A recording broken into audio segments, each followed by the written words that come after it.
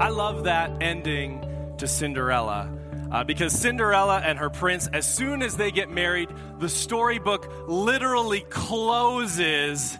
That's the end. I mean, they've achieved all their life goals. Their character arcs are completely over.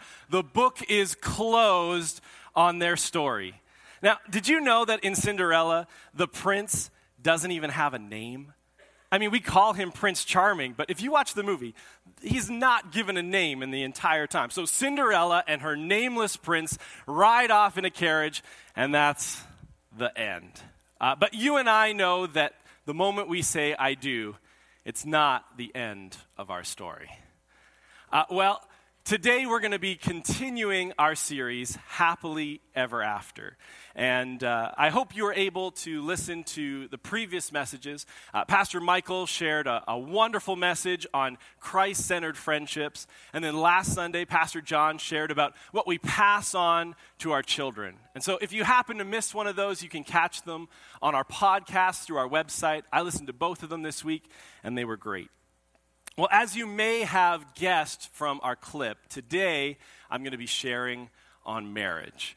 And so I want to start by just reading two verses from Ephesians. It's Ephesians chapter 5, verse 31 and 32. And this is what we're going to be kind of examining today.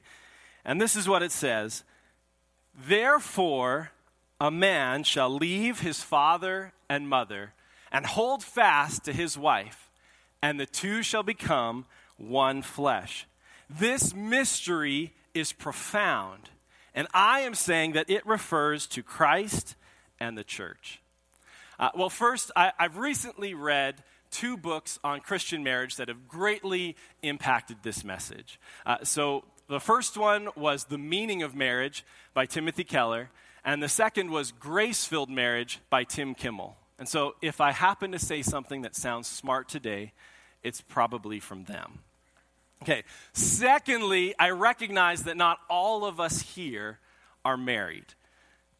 God designed all of us to need horizontal relationships with others and a vertical relationship with Him. That's for all of us.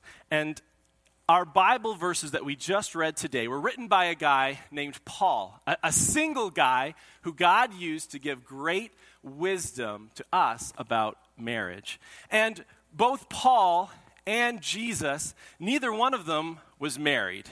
Neither of them had children, and yet they are the two most prominent figures in the New Testament. And so while we live in a culture that says that if you're single, then there must be something wrong with you or you're lacking in some way, as people who understand the Bible, we recognize that that's just not true. That we find our identity in Christ, and He is more than enough for us. And so it doesn't matter if we're single, married, separated, or divorced, or widowed. Each one of us finds our place in God's kingdom. And so while my message today is going to focus mainly on the relationship between married couples, these same principles apply to all of our close relationships in our lives. Would you pray with me? Jesus, I just thank you, God, that you are here with us. God, I thank you that you want to speak to us today from your word. And so, God, we just pray that our hearts would be open to hear from you. And we pray this in your name, Jesus. Amen. Marriage is hard. In the first year that Crystal and I were married, she faced some significant health challenges. And it was difficult. But through that situation, it actually ended up drawing us closer together. It was in the second year of our marriage where things became really difficult. I had grown up in a family where my mom loved to serve me. And so if I was hungry, she was happy to make me a sandwich. If my clothes were dirty, she would clean them for me. And so when I got married, and this just kind of continued into my marriage with my wife serving me in this way, I just thought, marriage is wonderful. This is great. When I got married, I would put a dirty shirt into the hamper, And the next day, it would just appear in my closet, cleaned, dried, pressed, hanging up, ready for me. I mean, it was amazing. It was wonderful. But I didn't realize how hard my wife was working to serve me in our marriage. And so in the first couple years of our marriage, I did no household chores, nothing around the house. I would just kind of come home from work, sit back, put my feet up, and my wife was cooking and cleaning, and I just thought, this is wonderful. This is great. I mean, I'm sure that I swept the floor once or twice, but I didn't even mow the lawn. We hired somebody to do that for me. And so eventually, over time, as my wife is killing herself trying to serve me, trying to make sure that I'm happy, she's becoming more and more frustrated. And so when she started to point out the selfishness that she saw inside of me, well, then I started to get upset. It led to some disagreements, some arguments. Things started to get difficult. Now, I had grown up in a family watching my parents have a strong and healthy marriage. And so I expected marriage to be easy. I figured that if my parents could do it, then I could probably do it even better. And so when we started to have some of these disagreements and arguments, when things started to feel difficult, I figured that something must be wrong in our marriage, that something must be broken, that nobody else experienced it like this. And so I began to worry and get upset, thinking did I make a wrong choice here? Should I have been with somebody else? Is this really what marriage is supposed to be like? I was just thinking to myself, marriage shouldn't be this hard. Now, over 7 years now that Crystal and I have been married, there have been some great seasons where life came easy, but there have also been some incredibly difficult, scary, heartbreaking times. And sometimes marriage can feel so difficult, so hard, so challenging, that I forget about the glorious parts of marriage, the friendship and the closeness and the love and the intimacy, and I just take those things for granted. And when I find myself hanging out with newlyweds who are just so excited to be together, to have their new relationship, they don't see a single flaw in their spouse, they're just so happy to be together, I want to yell at them. I want to say, no, marriage is hard. You have no idea what you've gotten yourself into. But really, I need them to help me to keep a proper perspective on marriage, the great and wonderful parts of marriage. Let's read our passage again. Ephesians 5:31 and 32, it says, "Therefore a man shall leave his father and mother and hold fast to his wife, and the two shall become one flesh. This mystery is profound, and I am saying that it refers to Christ and the church." Well, Paul says that marriage is a profound mystery. In the original Greek, a profound mystery is mega mysterion. And it can be understood as an extraordinarily great, wonderful, profound truth that can only be understood with the help of God's Spirit. That there is a mystery to marriage that can only be fully understood with God's help. And I think we can see that that's true in our lives today, because marriage is a mystery to our culture. Where they don't understand marriage. Some find marriage to be unnecessary when they can simply live together. Or some find it to be too restrictive or view it as oppressive. Others believe marriage is just an outdated relic of the past. Others view marriage as just doomed to fail, that it's only a matter of time before this relationship falls apart.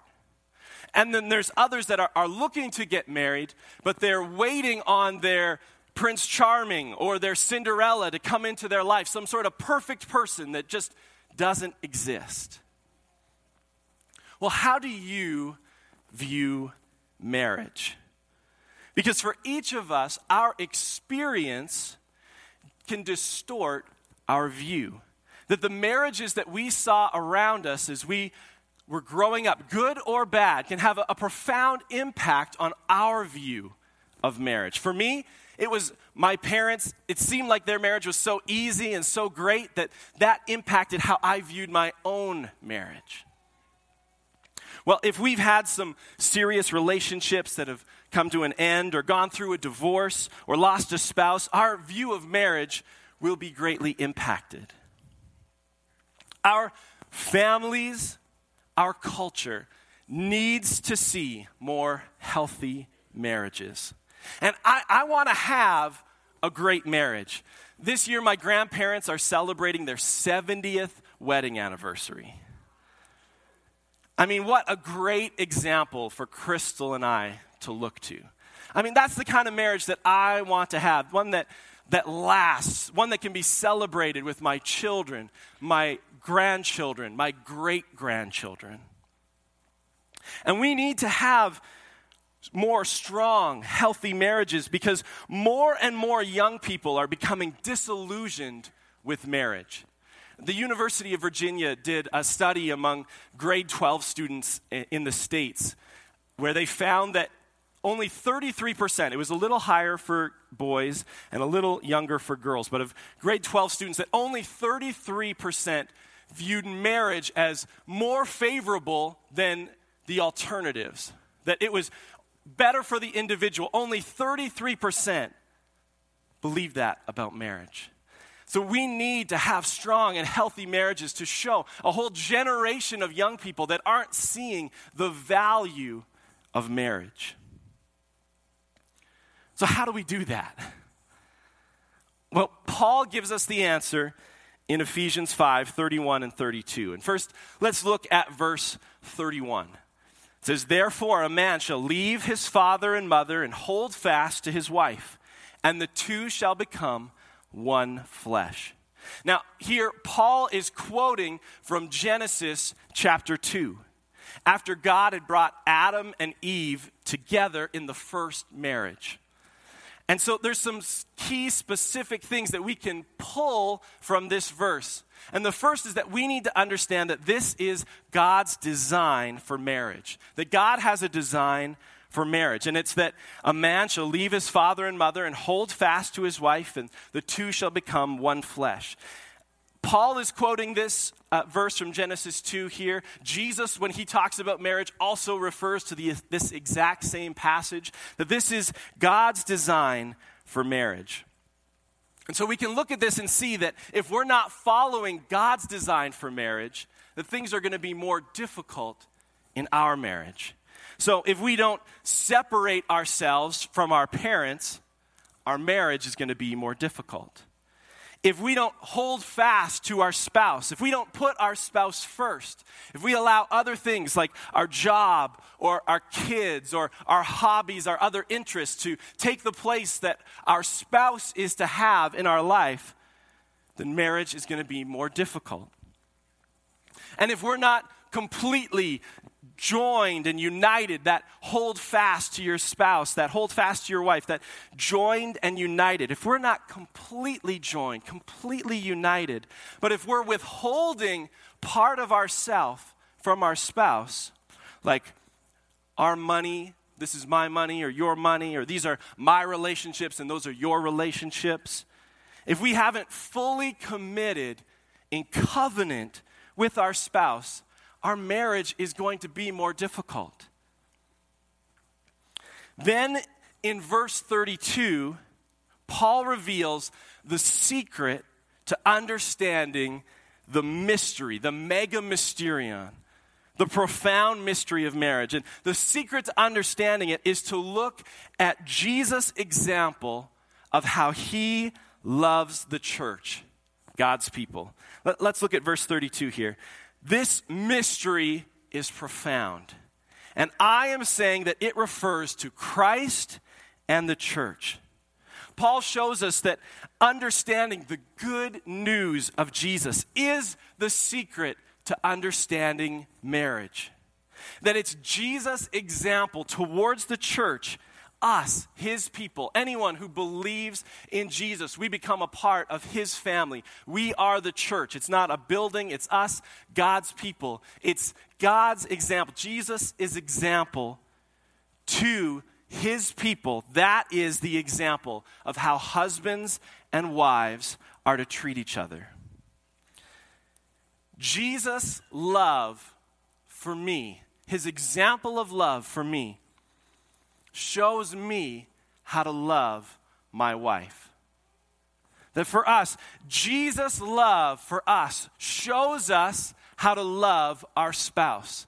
That this is what Paul is pointing us to, that if we want to understand the mystery of marriage, we need to understand how Jesus relates to his people. His example of love to us shows us how to love our spouse.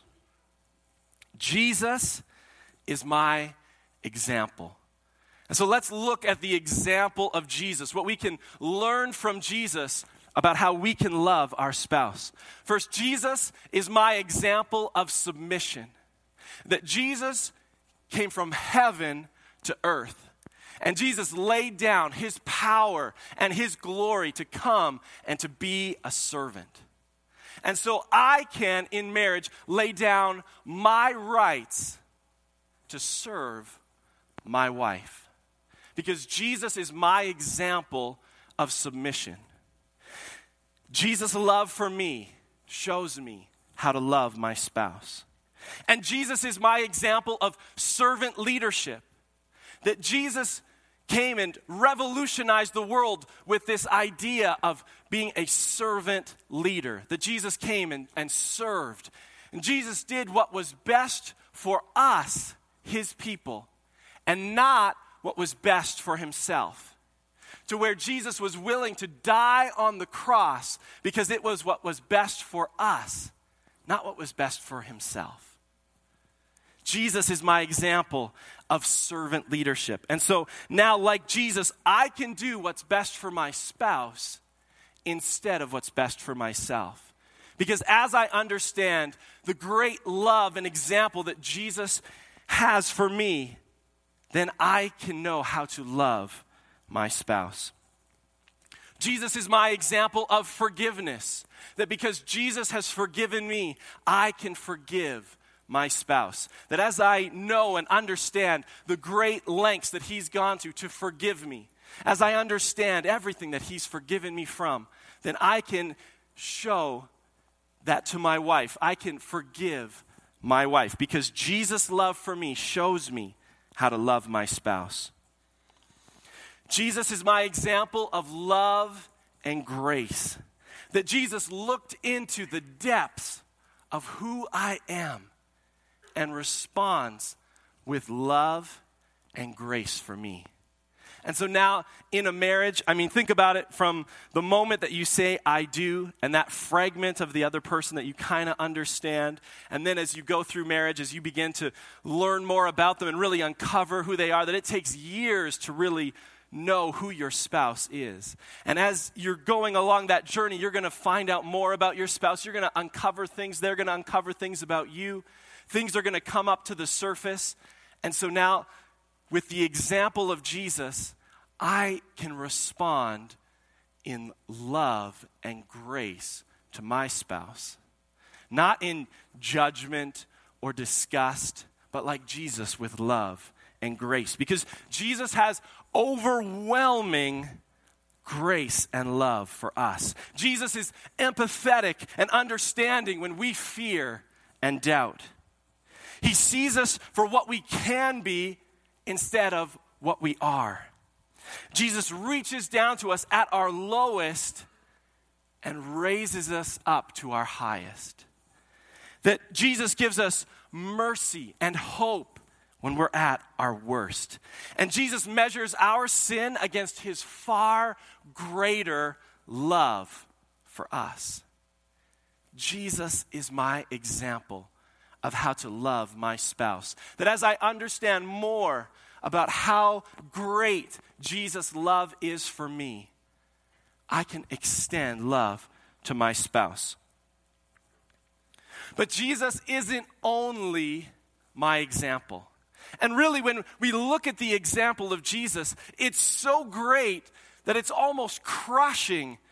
Because when I put my love for my wife next to Christ Jesus' love for my wife, mine pales in comparison. I can never live up to this example that he set for me. It's almost too much for me to be able to understand, how can I do this? How can I show this to my wife? But Jesus isn't just our example.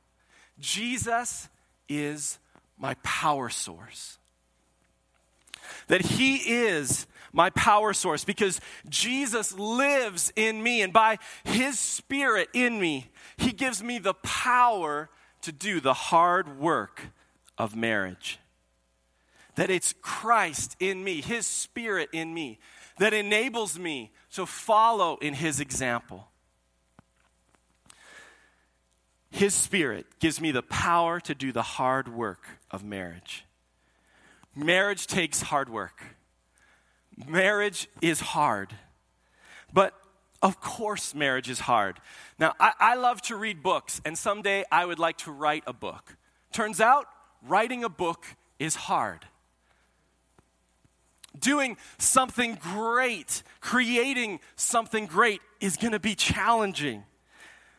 Painting a masterpiece or becoming an expert at an instrument, we expect these things to be hard.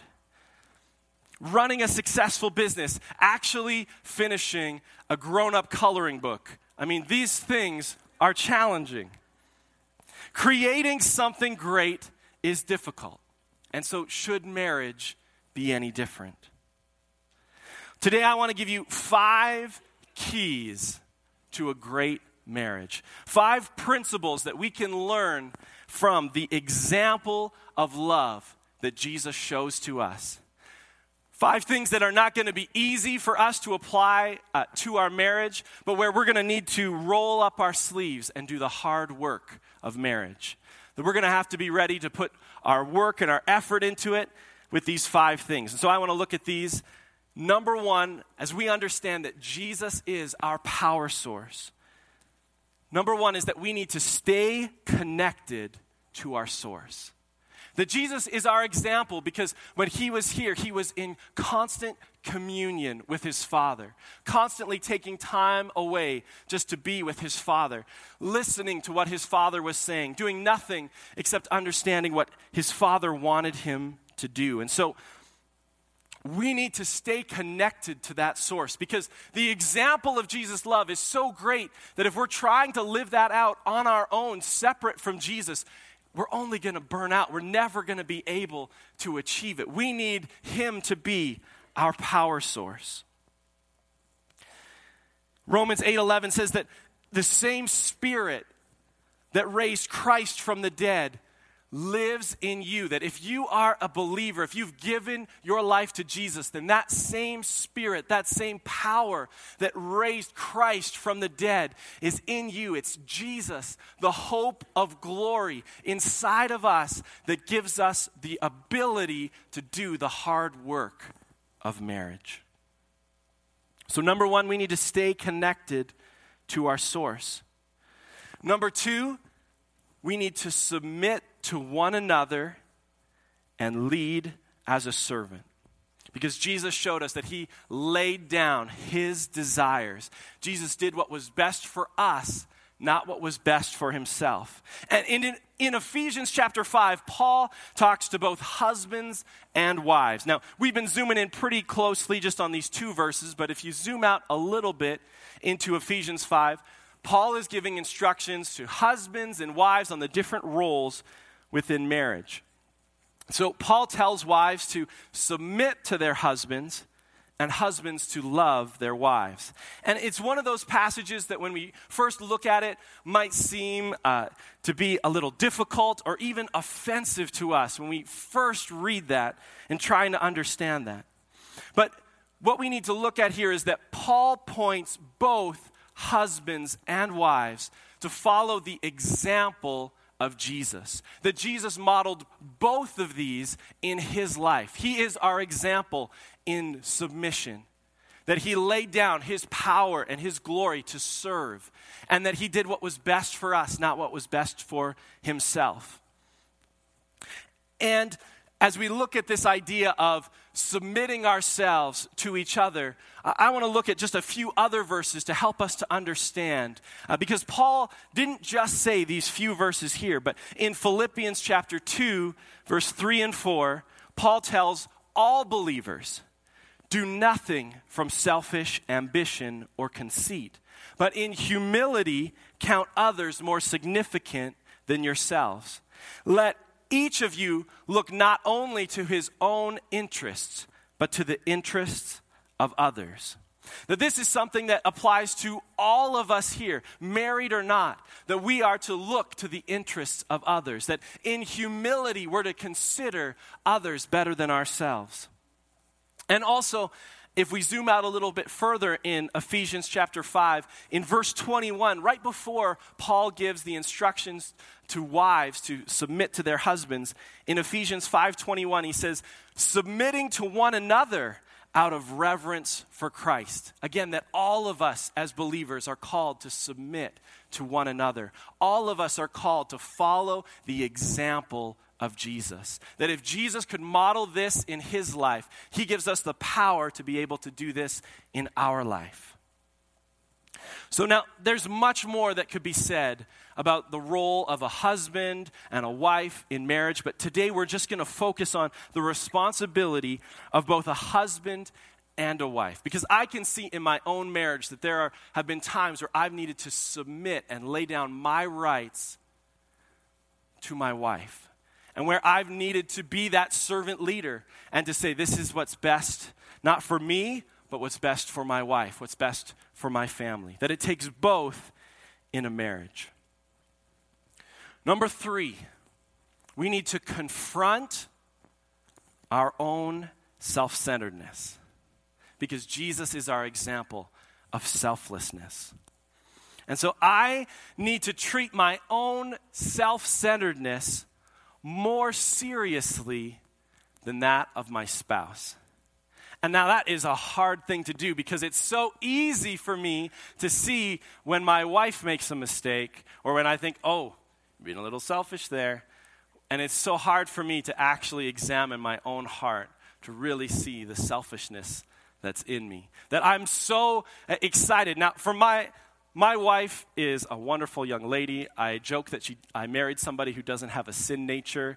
She very seldomly makes mistakes or gets upset or does something where I can kind of say, aha, that was wrong. And so I'm constantly on the lookout because I make mistakes all the time. I am just making mistakes all day, every day. And so she has a whole multitude of options to point out when I make a mistake, but I'm watching her, waiting for her to make a mistake so I can, gotcha, right there. But really, when it comes to our own self-centeredness, I am completely responsible for my own self-centeredness because I have complete access to my selfishness, to my thoughts, to the ways that I'm doing things. I can understand that. That's not my responsibility for my wife to focus on her selfishness or her mistakes. I've got to start with me.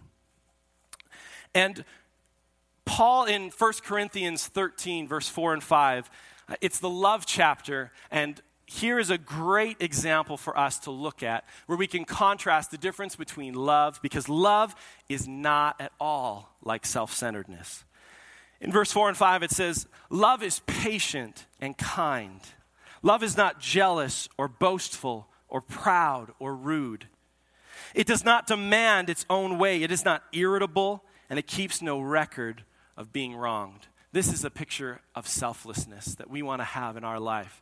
And it's so beautiful because we can take the example of Jesus and we can replace the word love with Jesus, and it still fits so wonderfully because Jesus is patient and kind, and Jesus is not jealous or boastful or proud or rude, and Jesus doesn't demand his own way. Jesus is not irritable, and Jesus keeps no record of being wronged. And it certainly works better than if I try and put my name in there. If I try and say, Peter is patient and kind, All right, I'm going to give myself a pass on that one, okay? I'm doing okay so far. Okay, Peter is not jealous. Okay, I'm failing on that one. Peter is not boastful. Okay, if you've seen my Facebook, you know that's not true. Peter is not proud or rude. Okay, I'm going to give myself a pass on rude, but I failed the rest of them there. Peter does not demand his own way. Okay, that is an instant fail for me. Peter is not irritable. Not looking good. Peter keeps no record of being wronged. Okay, I have failed this test. Jesus has aced this test. I have completely failed it. But Jesus is my example, and it's his example of love that shows me how to love my spouse. It's him as my power source that gives me the ability to do the hard work of marriage. Number 4, here's our last 2 points. Number 4, healing can begin with one. That Jesus loves us even when we don't love him. That I don't have to wait for my spouse to be rolling up my sleeves to do the hard work of marriage. That even if I'm the only one in my marriage, that I can still follow the example of Jesus and show that love to my spouse, believing that Jesus is going to use me, use his love through me to change my spouse. Now, with that being said, the grace that we give to our spouse isn't blind or without nerve endings.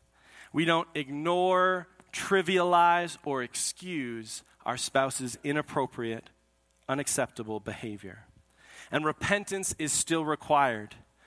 But we can start with just one. Even if it's just me, regardless of what my spouse chooses to do, I can choose to start with myself, to say, I am going to submit. I am going to love like Jesus. I am going to deal with my own selfishness and self-centeredness. And that leads us right into number 5. Our final point here is choose to love. That we can see from the example of Jesus that he chooses to love us.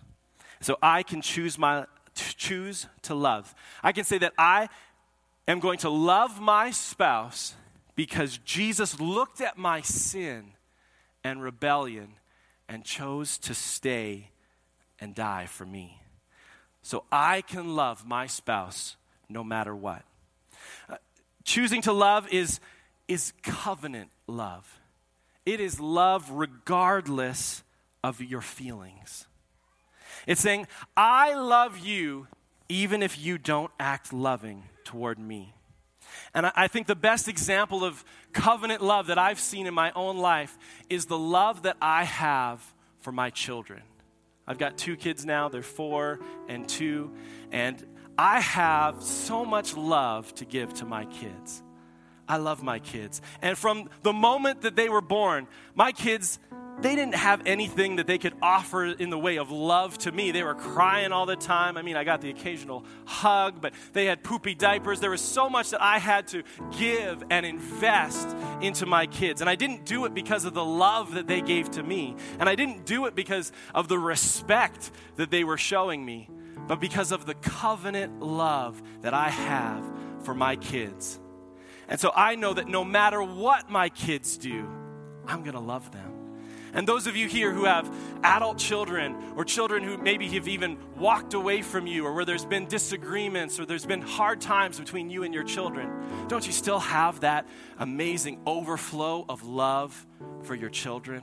That covenant love that we have for them? And I can see how easy it is for me to love my children with covenant love. But do I have covenant love for my spouse? Or am I too caught up in whether or not my spouse is acting loving towards me? If Crystal is respecting me or showing me love the way that I want to be loved? I need to have that covenant love. Because if we don't have covenant love, it's too easy to slip into consumer love, where I say, my wife is not being the wife that she ought to be, so I'm not going to put the effort in to be the husband that I ought to be.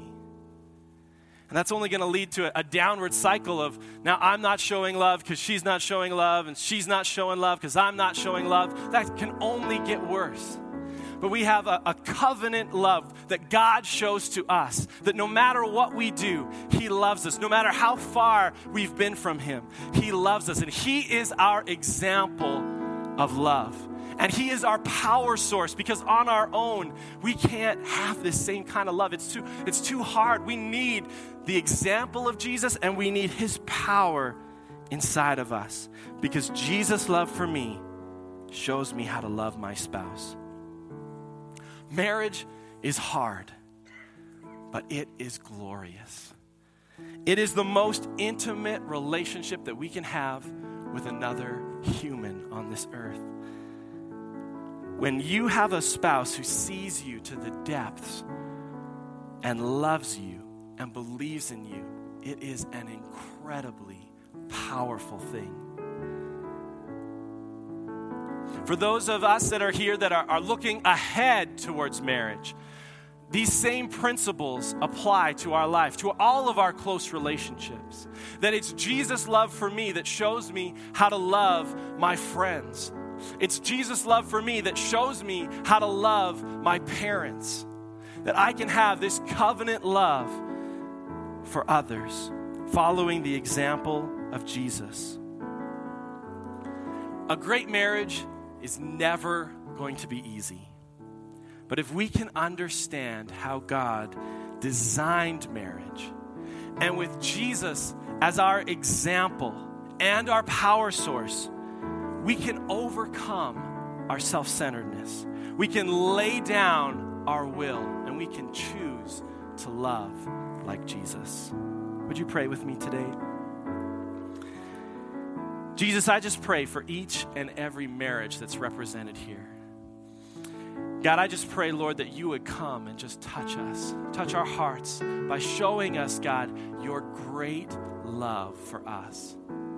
God, that you would show us how much you love us, how you care for us, the great lengths that you've gone to win us.